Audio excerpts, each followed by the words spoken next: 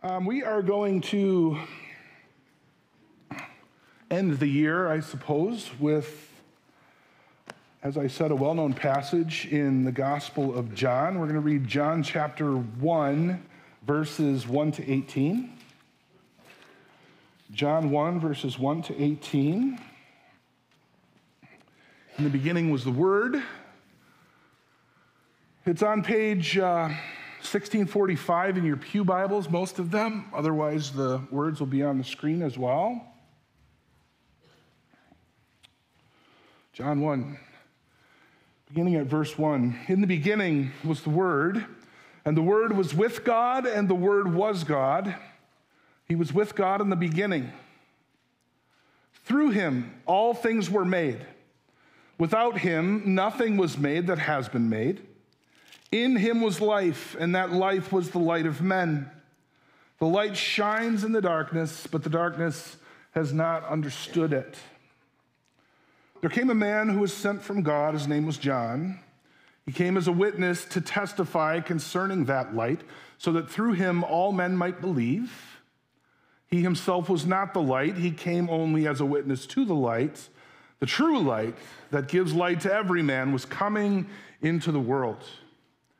He was in the world, and though the world was made through him, the world did not recognize him. He came to that which was his own, but his own did not receive him. And yet to all who received him, to those who believed in his name, he gave the right to become children of God, children born not of natural descent, nor of human decision or a husband's will, but born of God. The Word became flesh and made his dwelling among us. We have seen his glory, the glory of the one and only who came from the Father, full of grace and truth. John testifies concerning him. He cries out, saying, "This was he of whom I said, 'He who comes after me has surpassed me because he was before me.' From the fullness of his grace, we have all received one blessing after another. For the law was given through Moses. Grace and truth came through Jesus Christ. No one has ever seen God, but God, the one and only, who is at the Father's side, has made him known." This is the word of the Lord. Thanks be to God. Now, have you ever noticed how the Gospels begin? And I'm sure you have when you think about it. The Gospels of Matthew and Luke, we've had quite a bit of that in the last month, but those Gospels, Matthew and Luke, begin in a way that we would expect, right? With the story of Jesus' birth. They talk about Bethlehem and the angels and the stable and the shepherds and the wise men and everything else that goes with the Christmas story. Mark, on the other hand, is in such a hurry that he can't even be bothered with all of that. He goes straight to the baptism of Jesus in the Jordan River with John the Baptist. These three Gospels we sometimes call the Synoptic Gospels. And what they have in common is that they all begin, as it were, with Jesus down here on earth, already in the flesh. Okay, that's what they have in common. But John begins his gospel in a totally other way, a total different way. He tells us right up front that Jesus is the Son of God. And so John 1 pushes us right from the cradle in Bethlehem to the one through whom all things were created. He begins with this view from above. His eyes are obviously turned toward heaven. And as he begins to tell the story of Jesus, he pens some of the most extraordinary words that have ever been written. The Word becomes flesh. Jesus Christ is the light shining in our present darkness that illuminates our way and lights a fire within us as well so that we can shine and testify regarding him. The prologue of John's gospel utilizes all of this staggering imagery imagery that I think we do well to bring with us into a new year. Because here we are introduced to the incarnate God, the creator, the life, the light. We are also introduced to the children born of God, witnesses to the light, of whom I hope that each and every one of us counts ourselves a part, and also those who have chosen to reject the light. Indeed, among these profound images in John's gospel, it is the image of light that is most powerful to me. It is a light that fractures all of the darkness through the word that has become flesh. You can almost sense the entire creation, the entire universe groaning for and yielding to the one who is and who was and who is to come. The imagery of the word putting on flesh and breaking into human history for our sakes is obviously a source of hope and joy for us today and as we go into a brand new year. The word through which all things were created has come to save all of creation from its present darkness. The word is the light of the world, who is with God in the beginning and is God and has come to bring us light and life. Found it interesting. I'm not much of a science guy, but I came across this article written by Paul Lee Tan, and he was writing about light. He was writing that light is constituted by three different rays or three different groups of wavelengths. These three wavelengths are distinct from each other, but no one without the others could constitute light. Each ray has a separate function from the other rays, and yet in some sense, those three rays are just one. Scientists believe that the function of the first ray is to originate, to be the initiator of bringing light into being.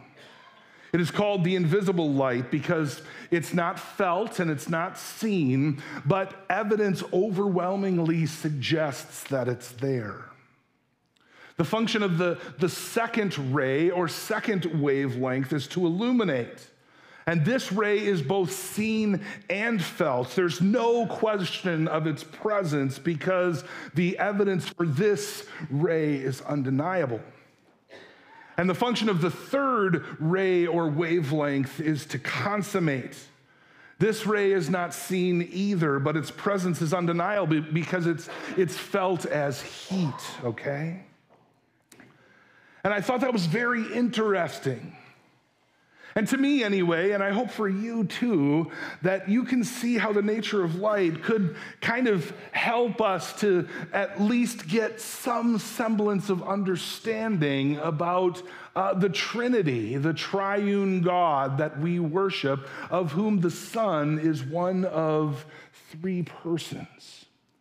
It also helps us to appreciate the theological depth of the statement that we just read in our passage. The Word is the true light. It provides an excellent way to think about the unity and the continuity of the relationship between the triune God and the Word made flesh, our source of light, as John describes it in his prologue.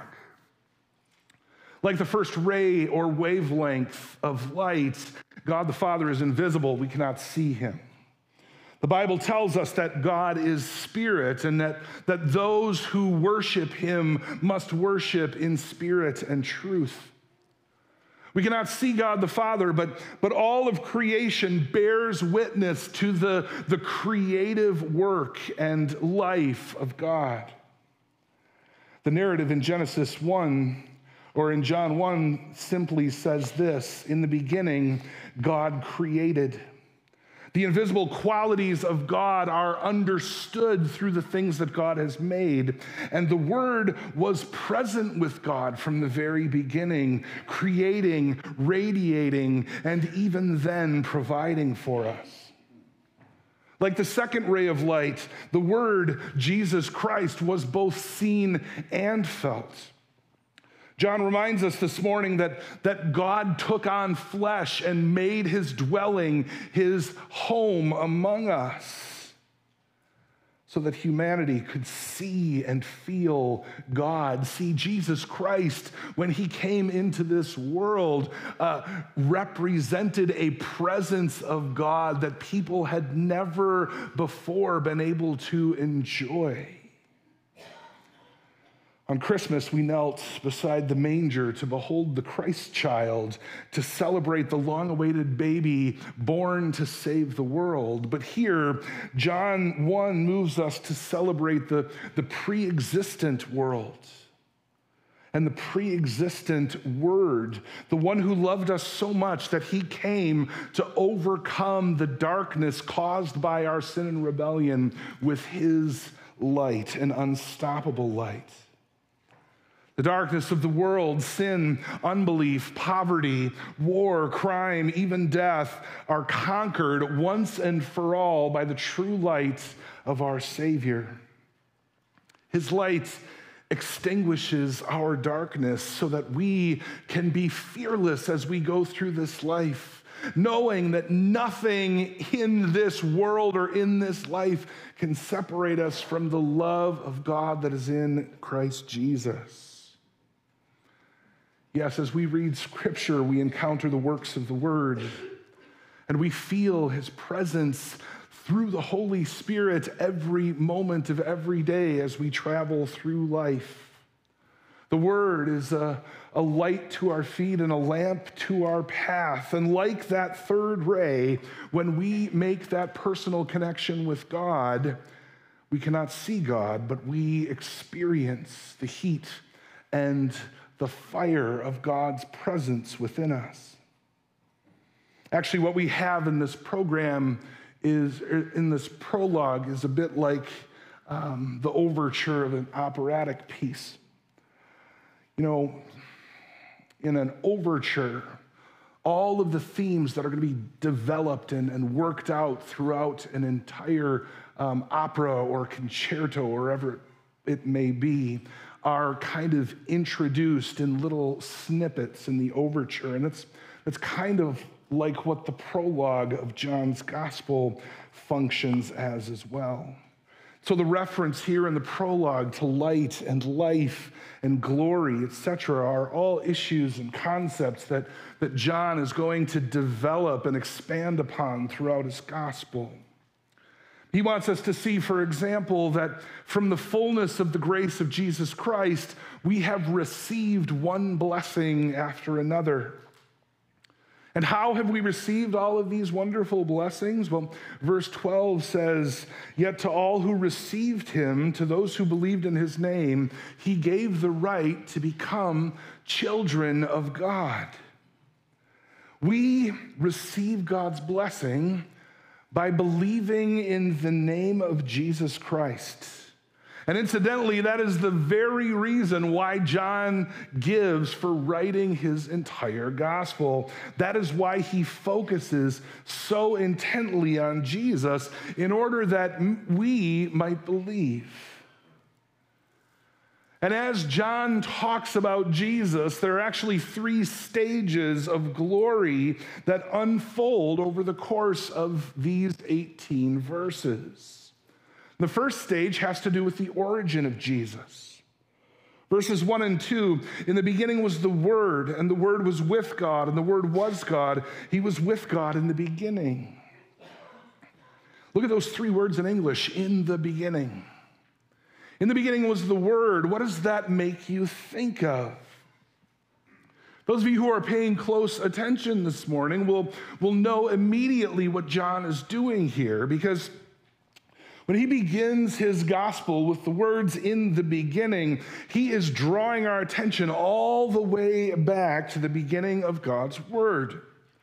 Because the book of Genesis begins, in the beginning, God created the heavens and the earth.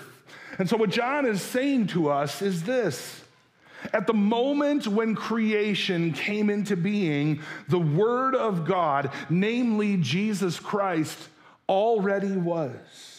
He already had existence.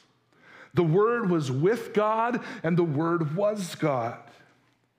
Now, perhaps we don't always think about it, but as Christians, we stake our life on that little phrase. The Word was God, because if Jesus is not God, then we are still enslaved and condemned by our sin. If Jesus is not the true God, the very God of the same substance as the Father, then we are lost in this present darkness and without hope. Jesus is God. John testifies to that truth. So that's the first stage of glory. The second stage of Jesus' glory has to do with creation. Verses 3 and 4. Through him all things were made. Without him nothing was made that has been made. In him was life, and that life was the light of men. Two things John tells us here: that Jesus created everything, and that Jesus is the one who sustains everything that has been created. That is the truth, and it is so simple to understand. Jesus made everything and sustains everything. Both creation and providence, then, are in the hands of our Savior, Jesus Christ, the one who loved us enough to die for us. Our creation and our providence are in the hands of Jesus Christ. He may be unrecognized by the world, but look again. He is God, not only because he pre-existed with the Father from before creation, but all the characteristics of God are manifested by him. And I think that when John refers to Jesus as the creator and sustainer of all things, the particular message that he wants to get across to us is that Jesus is the one who is coming again. The particular message that John wants to get across in saying that Jesus is the creator and sustainer of all things is that he is the one who is coming again. He is the one that we are looking forward to. And he's coming not only to save people like you and me, giving us the gift of faith so that we might believe in him. He is also coming to usher in and establish a new creation. So that is the second stage of Jesus' glory. The third stage of Jesus' glory has to do with his incarnation. The Son of God took on human flesh and form in all of its weakness. Verse 14, the Word became flesh and made his dwelling among us. We have seen his glory, the glory of the one and only, who came from the Father, full of grace and truth. Now, flesh is a biblical word that refers to humanity in all of its weakness and frailty. So then, John tells us that when Jesus was born, when Jesus became incarnate, when the only true God took to himself, in addition to his deity, also humanity, he took humanity, as the Westminster Shorter Catechism puts it, in its low condition. Jesus actually, physically came into this world, and he made his dwelling among us so that he could perfectly represent us as Lord and Savior, as the second Adam. And so do you know what this prologue is intended to do? I don't think it's necessarily meant to bring complete comprehension to those who read it. I think it's meant to stir in us wonder and awe and reverence, to give us a sense, a sight, a little glimpse of our Savior's glory, the glory of Jesus Christ. You know, Robert Louis Stevenson, the author of Treasure Island, suffered from poor health for much of his childhood. There's a story told about him that one night a nurse walked into his room to find him with his nose pressed against the frosty glass of his bedroom window. She told him, "Child, come away from there. You're going to catch your death of cold." But young Robert did not move. He stayed pressed up against that cold glass. He was completely mesmerized as he watched an old lamplighter slowly working his way through the black night down the street, lighting each street lamp along his route. Pointing his fingers out of sheer excitement, Robert said to his nurse, "See, look, there is a man poking holes in the darkness." There is a man poking holes in the darkness. Brothers and sisters, the Word, our Savior Jesus Christ, came to bring an unstoppable great light to humanity. And not only does he give us the gift of his great light, he also empowers us to poke little holes of light into the darkness of our world as well, by his strength and in his name. As John noted, we are not the true light. Rather, we testify to the light of Jesus, and we reflect the light of Jesus. We are children of God who manifest the light of God within our hearts and within our lives. Jesus, our Savior, the Word that became flesh, shattered the darkness so that we too might overcome the darkness and experience life and light. And with those words, I pray that we would be encouraged going into a new year.